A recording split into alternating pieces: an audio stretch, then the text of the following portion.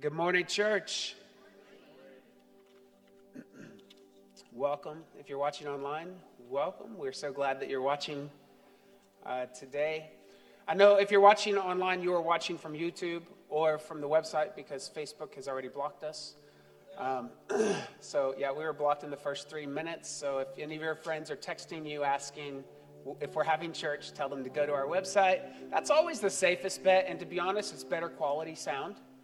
Because Facebook, with all of their videos, it's not like an anti-religious thing, but with all of their videos, the quality is lessened because they have so much going through.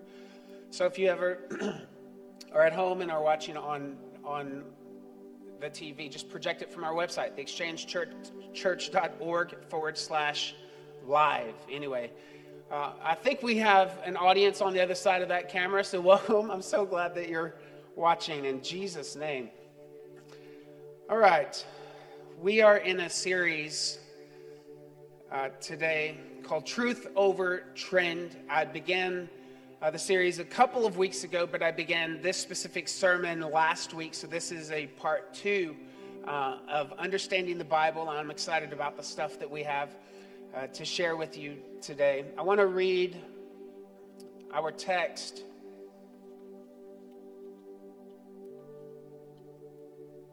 I have so many pages up here. It's taking me a while. And of course, my hands are dry, so I can't turn the pages. 2 Timothy chapter 3, verses 16 through 17 says, "All scripture is God-breathed and is useful for teaching, rebuking, correcting, and training in righteousness, so that the servant of God may be thoroughly equipped for every good work." So we are talking about scripture, the power of Scripture. Father, in Jesus' name, I thank you for what you're doing in our church in this season, not just today, but in this season. God, I ask that today in this sermon that you would just speak to us, that you would encourage us, that you would inspire us, you would grow us. In Jesus' name I pray, amen. Amen. Amen. Well, if you are watching on YouTube, I might as well take this opportunity to say go ahead and subscribe to the channel.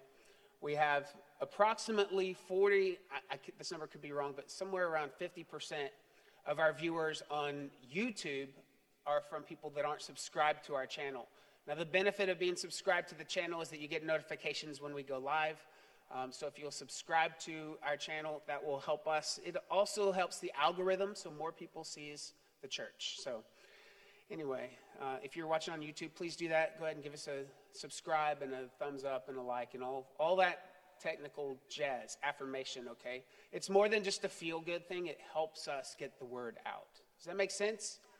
And none of you are on YouTube at the moment, I know, but we're communicating to the ones that are. Let me just go ahead and preface this sermon by saying, if I faint, it is probably not the Spirit. It is the flannel. Because it is 72 degrees in this place, and I thought it would be a good idea to wear this today. Apparently, I wasn't the only one. We've got Amber in flannel, my wife is in flannel, Pedro is in flannel, Jordan is in flannel. It must be Flannel Sunday. But quite honestly, if I pass out, don't just say, "Yes, Lord." Get me some water. All right. When you walked in today, you got some handouts, and you may have gotten it last week. We provided this again, just on the off chance that you weren't here last week and you wanted to go ahead and pick up the Bible study methods that we handed out. Please go ahead and put these away. We're not preaching on this. I don't want it to be a distraction to you. It's really great stuff. I wrote it, but it's not for this 30 minutes that I have with you. You can take this home with you, and it will help you study the Bible. Also, you got your small handout for notes, fill in the blank notes. If anyone needs notes, right now our ushers, our worship host are walking down the aisles ready to give these to you, or pens. If you need notes or pens, raise your hand. 1, 2, 3, 4, 5, 6, a few of us. Wow, our team did really good distributing this stuff today. Good job. So we'll get that to you. Keep your hand raised. We have some more up to the front over here. Worship host, we're looking for, again, the handouts and the pens.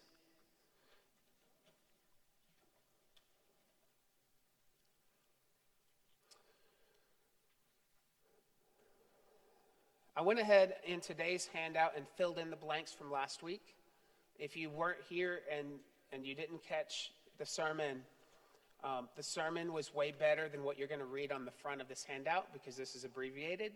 So I would really encourage you to watch last week's sermon on our website and follow along. I've provided some information. But we're going to pick up where we left off because I had, I think, 17 points, and I got through 4 of them last week, right? So I'm doing a bit more teaching in this because my goal is to really help you understand how to interpret the Word of God. I hope you understand the benefit of that. There could come a day where Facebook doesn't allow church services. That's a joke. There could be a day where we don't have technology to even text or email someone who's more spiritual than us to find out what something means, right?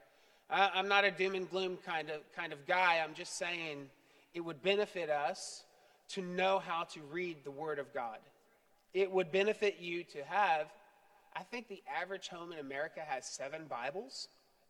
If you've only got 4 or 5, you are behind the curve.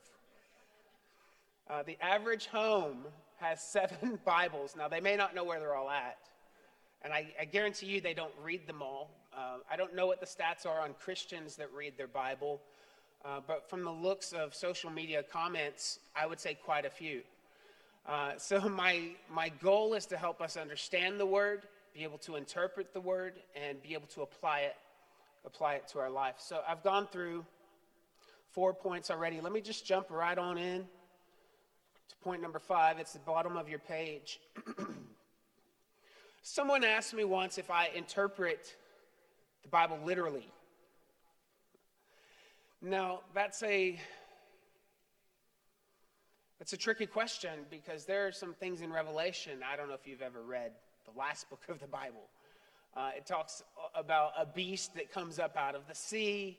It talks about, hornets with like stingers that are the size of my leg, like massive things. And so I think people, they say, when you read the Bible, do you take it literally? I think they're asking me, do I believe that everything in, say, Revelation is going to happen word for word as it states? Now, my response is, of course I take the Bible literally. Don't you? That's the way the Bible's intended to be taken. And we have proof of that because every prophetic scripture of the past that has already been fulfilled was fulfilled literally.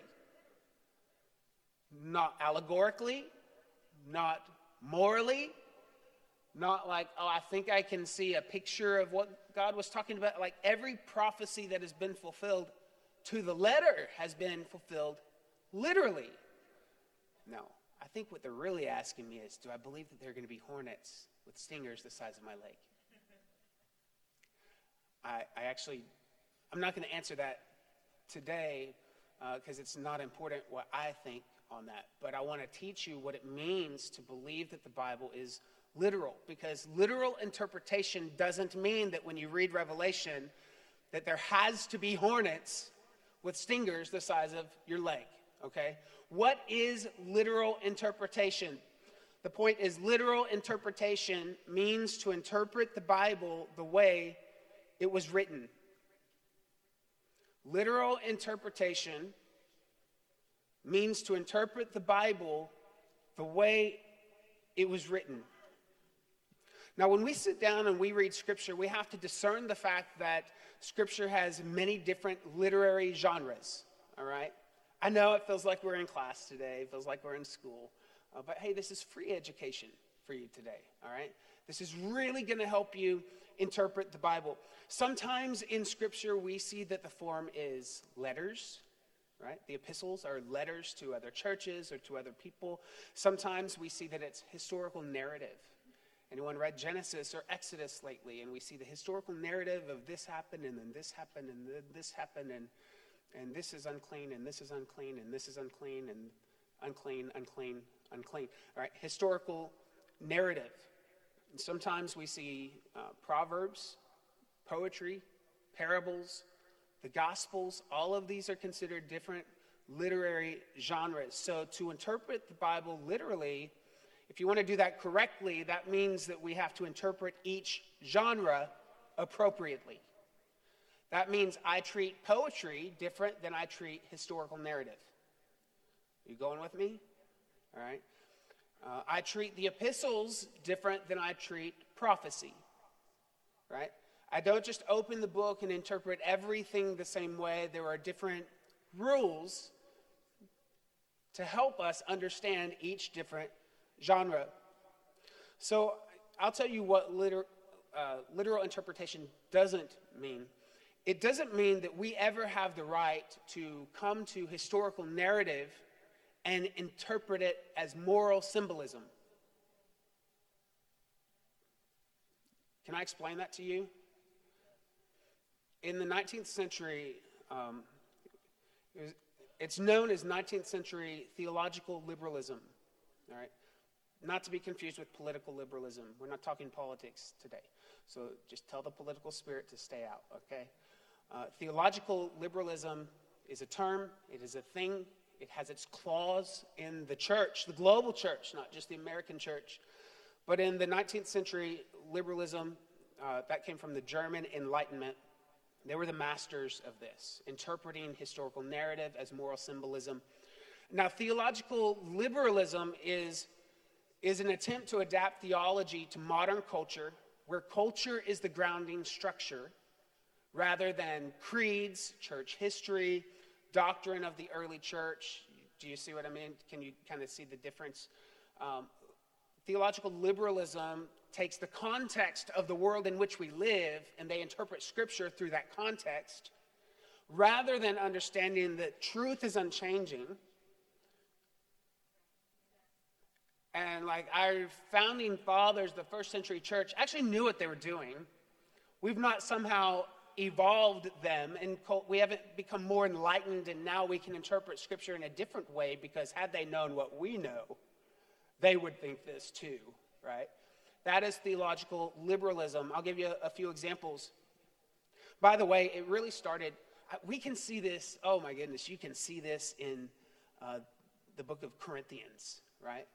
How the dysfunction, I'm talking about them a lot because I'm teaching about the Corinthian church on Wednesdays, but so they're on the forefront of my mind. But man, they were dysfunctional. This was a dysfunctional ragamuffin crew. And we see even then they were trying to establish theology based on the culture around them. And it was so dysfunctional.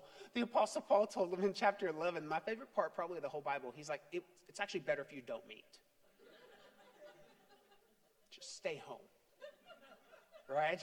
I mean, it's just, but even then there was theological liberalism going on, culture invading the Christendom of what should be established. But it officially became a thing in the 1700s with English Enlightenment, and then in the 1700s with the European Enlightenment, and then it gained traction in the 1800s with German Enlightenment, and then America, good old America. They know how to keep some things alive. In the 20th and 21st century, we have kept alive theological liberalism, and you can see it based on the creeds of churches all around town. What they deem to be truth and what is outdated and what, accommodations we can make, that is theological liberalism. Now, I'm just letting you know, again, I'm not talking about politics, but you go to a theological conservative church. Our belief is that if God said it, he actually meant it. If it's in the Word, it's actually true. Okay, that's the kind of church you go to.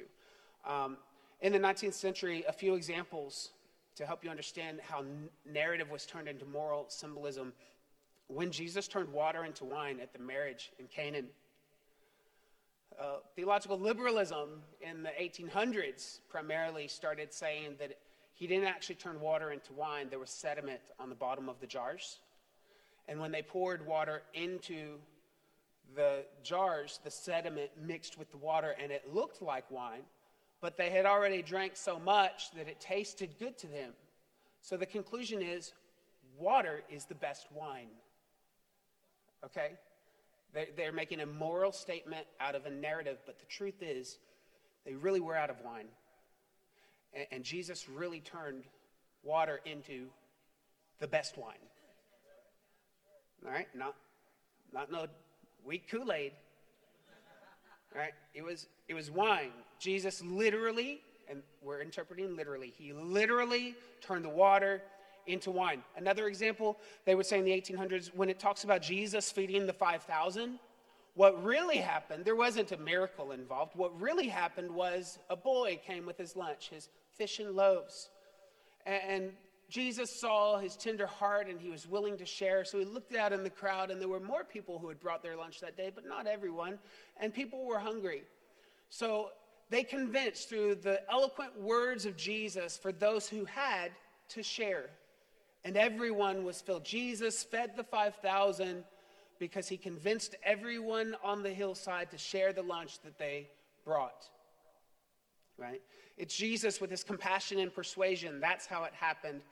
It was a miracle of ethics, is what they said. Teaching us to share. Now, that's a good lesson, right? If you have lunch and somebody's hungry next to you, share. Somebody's like, but what if it's Chick-fil-A? Even if it's Chick-fil-A, share. Don't say, I'm going to pray that God's going to multiply this Chick-fil-A. And if he does, you can have the second piece, right? So ethically, yeah, we should share, but that's not what that scripture was trying to communicate. That scripture is communicating that the God of the heavens and the universe came in earthly form, and he is actually able to multiply and meet the needs of whoever he wants to meet the needs of. Like he literally fed 5,000 men plus women and children on a hillside. It was a real miracle. And then there was a real stretch that they would tell. I don't know how anyone ever fell for this one. They taught that he wore a very long robe, and the back, disciples were feeding food through the back. They had this unlimited supply of food off the cliff. And so the disciples were feeding it through the robe, and he would just pull it out, and it just kept coming. You know, like a magician with the handkerchief, it just keeps coming. They really taught that. Now, we laugh at that now, at how ridiculous, but it was a system that was being established in the 1800s to not take the word of God literally. And when you have a historical narrative that tells you Jesus did something, he actually did it. I know a man that believes he's a Christian, but doesn't believe that Jesus rose from the grave. He is a pre-Easter Christian. And we laugh and think, how is that even possible? But it started in the 1800s. That's one of the theological liberalist statements that they would make. They would say, Jesus didn't really raise from the dead. Here's what happened. On the third day, the disciples finally saw Jesus for who he was. When it says in the Bible the disciples saw him, he wasn't raised from the grave. That's no one can raise from the grave. But 3 days later, the disciples finally saw what Jesus came for and who he really was. They had a aha moment. It was a miracle of understanding. Do you see how they're twisting Scripture? Jesus literally raised from the grave. This is why you and I have power over the things that we have power over, because he's already conquered it all. This is, reading Scripture this way, and, I keep referencing the 1800s, but the reality is if you're not aware of other sects of religion that interpret this way, you're a bit sheltered, and consider yourself blessed, because you've not had a lot of interaction with false theology.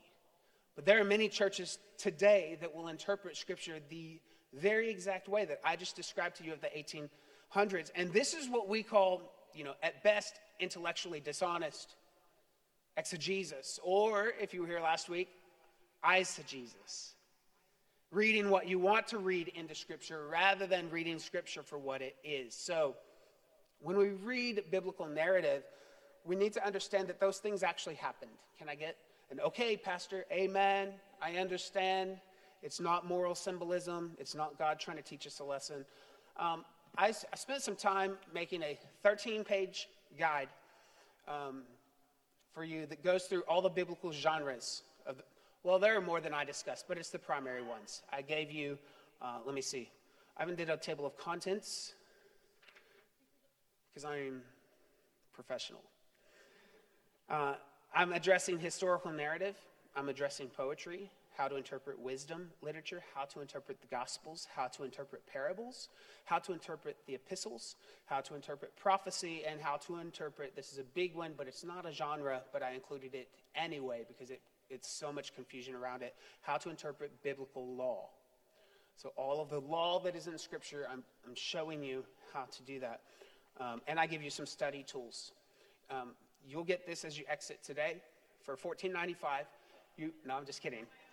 Just kidding. No, it's free. Our worship host will hand it to you, not right now, because this is written better than I'm speaking today, okay? And I don't want you to get distracted with it. But if you want one, find a worship host. This is a great resource. I think you'll find it very helpful. And if you have any questions, email me. I'll walk you through it. All right, so literal interpretation means to interpret the Bible the way it was written. And each genre is written a different way, okay?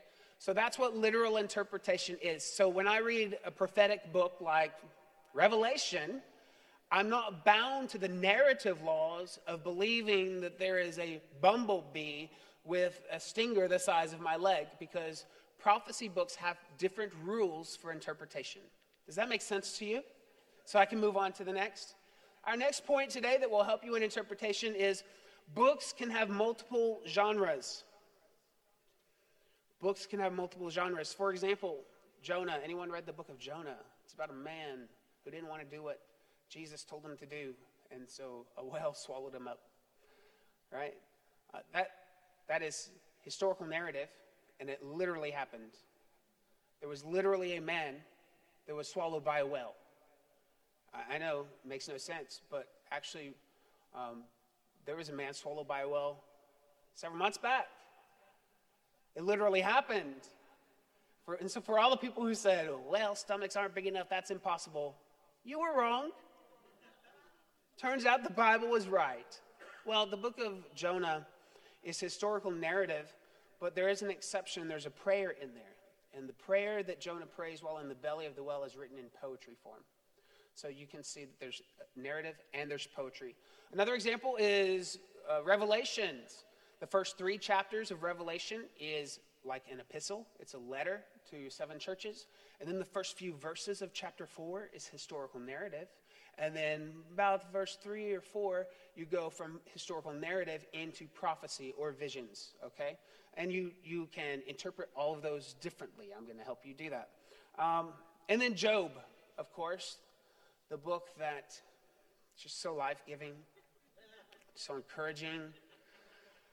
Job is both poetry and historical narrative. Okay, so there are multiple genres in each book. I hope this is making sense to you. Let me move on. We're going to go a little bit deeper, okay? I'm going to go deeper with some interpretation rules for you. The next thing that you need to always know is Scripture interprets Scripture. Scripture interprets Scripture. There's a method out there that people, some scholars, many scholars actually, and some Bible readers are adopting. It's known as atomism, A-T-O-M, like an atom, the smallest, particle, an atom, atomism. And they will take a portion of text and they'll dissect it and they'll study it and they'll read it.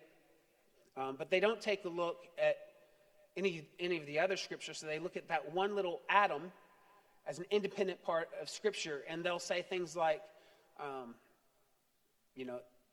when Paul's talking about justification in Galatians, I don't care what Paul says about justification in Ephesians or Romans. I'm just looking at Galatians, right? That's atomism. The fact is, anytime Paul talks about justification, we should look at that if we're studying justification, right? It seems common sense to me. I saw a YouTube speaker talking on the end times, and this person was studying the book of Revelation. Now, I love me some Revelation, but This person said, I'm only studying Revelation, and if it conflicts with Daniel or Zechariah, that doesn't matter. Everyone else is trying to look at all of these scriptures in the Bible about the end times. I'm just looking at Revelation because that makes the most sense, right? To her. But she's breaking a very fundamental rule. You have to use all of Scripture to interpret Scripture. Does this make sense? There is an immediate context of Scripture, and there is a wider context of Scripture. And if we really believe that God doesn't lie, then we have to believe that he won't set one verse or one paragraph of Scripture at odds with another paragraph of Scripture, right? That it will be consistent. So if I'm reading multiple parts in the Bible about one topic, and they seem to say different things, and they're set in opposition of each other, then I can know that I'm the problem. My interpretation is the problem. Because God doesn't change. He's not confused, right? And he doesn't contradict himself, all right? If a person has a hard time understanding some particular biblical text, I would encourage you to go to another biblical text that talks about the same thing and see if it's easier to understand, because the principles will be the same. Okay? That is worth your tithe today. All right? Find all the verses that talk about the thing you're curious about. Find the easiest one for you to understand. And they will all, most likely, there's going to be an exception. I'll talk about that in a minute. But they will all mean the same thing. Okay? Next point. Become passionately involved in the text.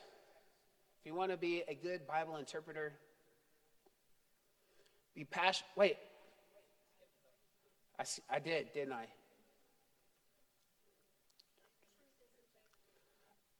Good. Truth is objective. That is the next point. Truth is objective.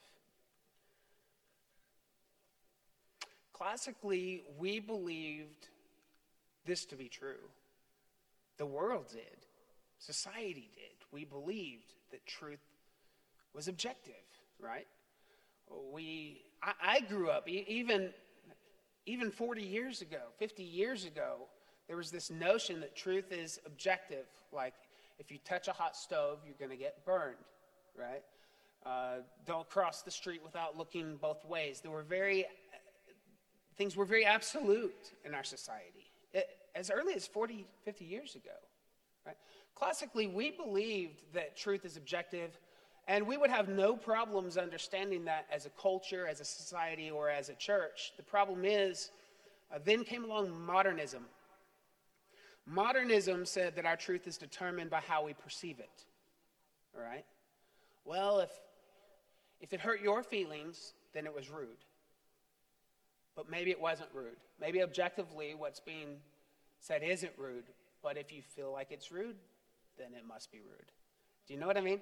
Do you see this in your own life? I can't give every example that you've encountered, but modernism says, hey, if you feel it, if you perceive it, it must be true, right? And that was kind of nice. You could kind of get your way on some things, like arguments. You could just always agree to disagree on everything, because if you felt it, that was fine. Preference really ruled. But we're not in modernism anymore. No, we're now in postmodernism. Postmodernism tells us that truth is a matter of preference.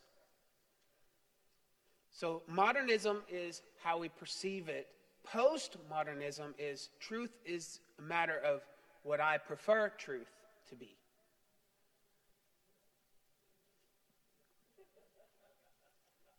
Here's a good example. I'll give you a good example. You're watching a baseball game, and the pitcher pitches the ball. I'm giving you objective truth. The pitcher pitches the ball, and it crosses the plate. And the catcher catches it, and the umpire's standing behind. And the catcher looks at the umpire and says, well, what is it, ump? And the ump says, it's a strike. All right, that's objective truth. It's a strike. The ump saw it. He called it. It's a strike. Now, modernism, the pitcher has the ball. He pitches the ball. goes over the home plate. The catcher catches it. The ump is standing a little ways off, not right behind the plate. The catcher says, "Well, what is it, ump?" And the ump says, "Looked like a ball to me." No. Looked like a strike. And the catcher said, "No, I think it was a ball. I saw it as a ball." And the ump says, "Well, I saw it as a strike. I calls them as I sees them." All right? Modernist view. If I see it as a strike, it's got to be a strike. My perspective is the ultimate authority. Right? Postmodern, the pitcher has the ball. He pitches the ball. It goes over home plate. The catcher catches the ball. He turns to the ump and says, "Well, ump, what is it?" And the ump says, "I'll let you know, but right now it's nothing until I decide what it is." Right? So we moved from objective truth to perception of truth, now to preference of truth. And if you can't see that shift in culture, you're living under a rock. That's nice in baseball and maybe nice in like what kind of meal to eat tonight or what book to read on your leisure time. But when we're talking about what's true, we have to stick to the fact that the truth is objective. In our postmodern world, the Bible is presented like it's an abstract painting. And the Bible is whatever you make it to be. Whatever you think you see in the Word is what the Word is. But I've got news for us all. There's only one meaning to Scripture. One. I know that boggles our mind. There's one meaning to this thing. Now, there may be 10,000 different applications of the Scripture based on the season you're in. There may be 10 million different highlights of the story based on your social location, for those that were here last week. But when we talk about meaning, there's only one. There's only one. Truth is objective. All right, let me move on. I'm running out of time, so I'm going to go quick over the last 200 points. The next one is read the Bible like any other book. In the Bible, a verb is a verb, a pronoun is a pronoun, a noun is a noun. Just read it. Just open the Bible, read it like any other book. And I know this seems elementary, but some of us don't read the Bible because we don't read Greek or Hebrew. And so we think, what's the point? Let me just tell you, Greek and Hebrew may illuminate some of the concept. It may give some depth to the meaning of Scripture. But if you just read the Word for what you read in the Word, you're going to grow. Many of us try to lucky jump it. You know what a lucky jump is? Lord, I need you.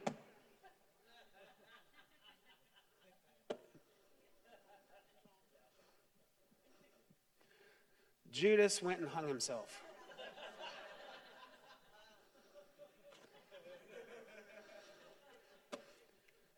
Go thou and do likewise. You know what a lucky jump is. You know what a lucky jump is, right? It's just like, now I'm not saying that God can't use that. God can use anything he wants. But if that is your mode of interpreting Scripture, if your Bible reading consists of lucky jumps, I feel like we're being irresponsible consumers of the Word, and we're doing a disservice to the Holy Spirit. Almost, it's like it's insulting the Holy Ghost who wrote this thing. There is rich material in here for you, so just open it and just read it soberly like any other book. It really is that simple. All right, my next point. Become passionately involved in the text. Don't read it as a detached spectator. Put yourself in Abraham's shoes when he was called to Mount Moriah to sacrifice Isaac. What did he see? What did he smell? What did he feel? What was he thinking when he was walking for 3 days and didn't even know which mountain he was going to until he lifted up his eyes? What did he feel inside when God said, this is the mountain to go? Like, be an active spectator in the text that you're reading. And by the way, be okay with wrestling with the text. You know what I mean when I say wrestling with the text? Go through the whole Bible, and if there's stuff that you don't like, just underline it. Go through the whole Bible. Anything you don't like, underline it. It's okay to wrestle with the text. It's okay to not like something you read in Scripture, all right? Just own that and underline it. And then you'll go back through and you can look at all of those underlines, and one of two things will be true.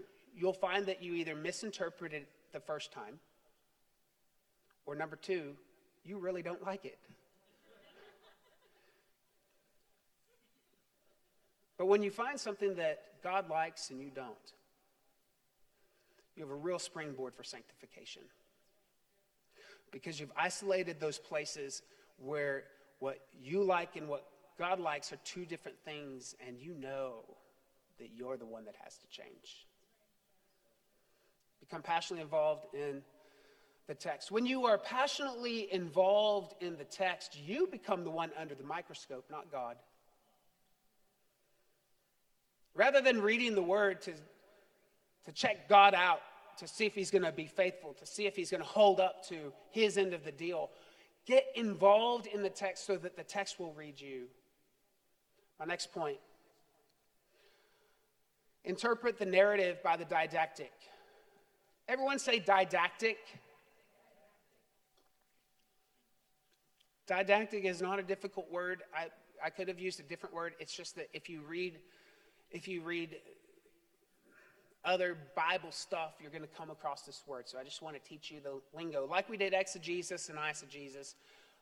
Interpret the literal or this might even be a better fill in the blank for you. Interpret the non-didactic by the dactic. Okay, so it could be interpret the poetry by the dactic, interpret the narrative by the dactic, interpret the prophecy by the dactic. What is dactic? By dactic, I mean the text that provides straightforward instructional material that is not, for the most part, dressed up in fancy, figurative, poetic, narrative language. All right? The stuff that's not all flowery, there's a lot of stuff in Scripture that is instructional. It is very clear what the writer is intending for you in didactic portions, right? The epistles, the letters to the churches, didactic. These are instructions. Make sense? Didactic texts are the epistles, the legal codes, sermons, like Sermon on the Mount, different sermons that you find in the text, those will be didactic. And they're generally clearer than non-didactic texts like poetry, prophecy, or historical narrative. So historical narrative will show you what happened. The didactic will tell you why. So if I'm reading in the narrative of the Gospels, I'm standing outside of Jerusalem, and I see this man being arrested and then held on trial. And he's known as the Messiah. And then I see him convicted, and I see him beaten. And I see him hanging on a tree, and I see the spear go in his side, and I see people mourning, and I see him sit there, and the skies go dark. And I wait, and I watch them take Jesus off the cross. If I'm just watching that from the narrative perspective of the Gospels, it's actually, it's not automatically or instinctively true that I'm going to know what's really going on is a cosmic atonement. I find that out in Romans, the didactic portion of Scripture. Does that make sense? So the instructional parts of Scripture will tell you why and what's really going on in the narratives. So don't make a theology out of narratives, because oftentimes what we see or we think through the narrative is not really true. I'll give you an example. If you read in Genesis, God is walking through the garden and he says, "Adam, where are you?" It would appear from the narrative that God didn't know where Adam was. But in the didactic portions of Scripture, in the clear instructional portions of Scripture, we know that God is omniscient. God is omnipresent. This is very clear. Therefore, in the narrative, it appears that he doesn't know where Adam is. So when I'm interpreting that, I have to look at the didactic and say, well, that can't be the case. Because if God is omniscient and omnipresent over here, the didactic, he is here in Genesis. So the question he's asking Adam is not to find out where Adam is, it's for the benefit of Adam, not for God. Does this make sense?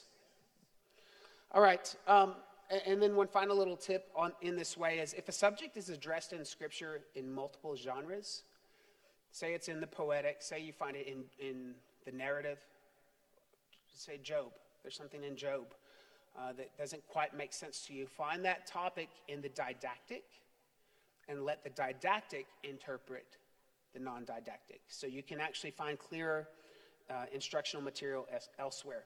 All right, and that brings me to my next point, which is very similar, so I'm just going to let you fill in the blank. Interpret the obscure in light of the clear.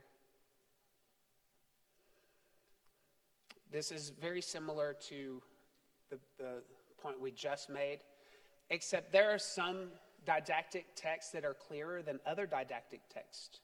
There are some epistles that are easier to understand than others, so interpret the clear, the obscure from the clear. The next one, interpret earlier revelation in light of later revelation. This principle is grounded in the concept of progressive revelation. It's the idea that God has revealed himself and his will in Scripture progressively. So passages of Scripture that were written later will often provide us more insight and more detail than the Scripture that was written earlier, okay? For example, Christians believe, you and I believe, that God is a triune God, Father, Son, Holy Spirit. However, the Old Testament saints did not believe in the triune God. They believed God is one, as referenced by the prayer in Deuteronomy, the Shema, right? God is one. Jews still today just view God as one. But we know from later portions of Scripture that no, God isn't one. He's three in one, all right? So let later text bring light to earlier text. Okay, next point, and I promise you I'm moving quick and I'm wrapping up. This is one of my favorites. You are not the hero of the story. You are not the hero of the story. David killing Goliath is not a story that you can use to pump yourself up to slay your giants. You're not the hero of the story. Jesus is. Okay, you're not David, Jesus is. Jesus is the one that will slay your giants. In fact, I hope you don't find this offensive, but if you look in any story and you find the outcast, the rebellious one, the protagonist, not the best character, the worst, more often than not, that's you. Okay?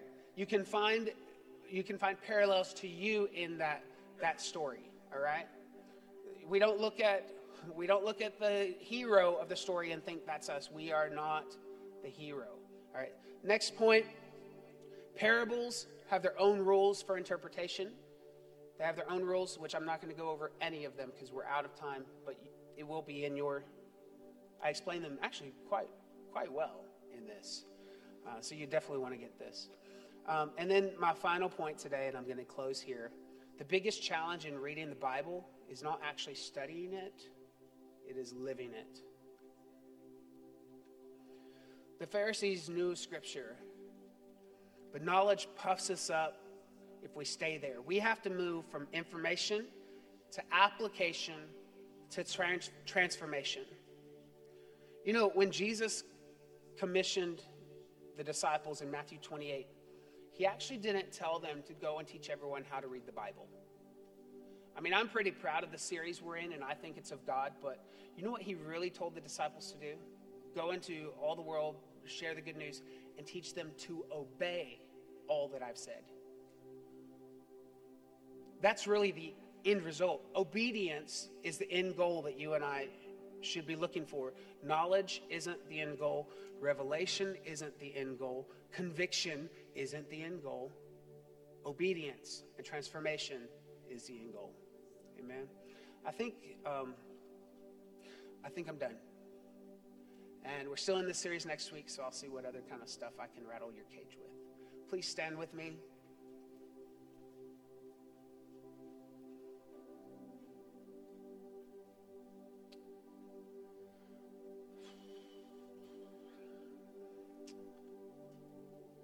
How many of you are doing the 30-day shred?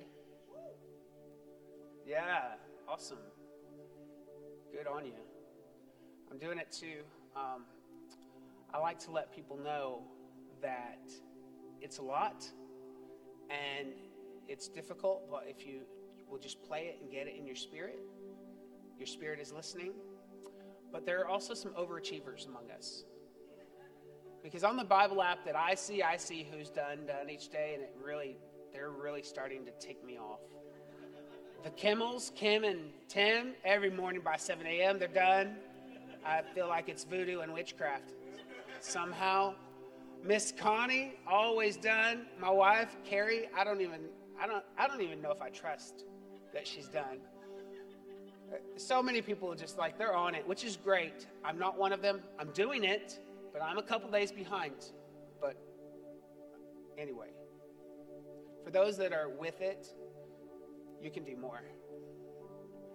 Rather than just read through, I want to encourage you that as you're reading, keep a notebook next to you and write down the questions that you may have, the things that spark your curiosity.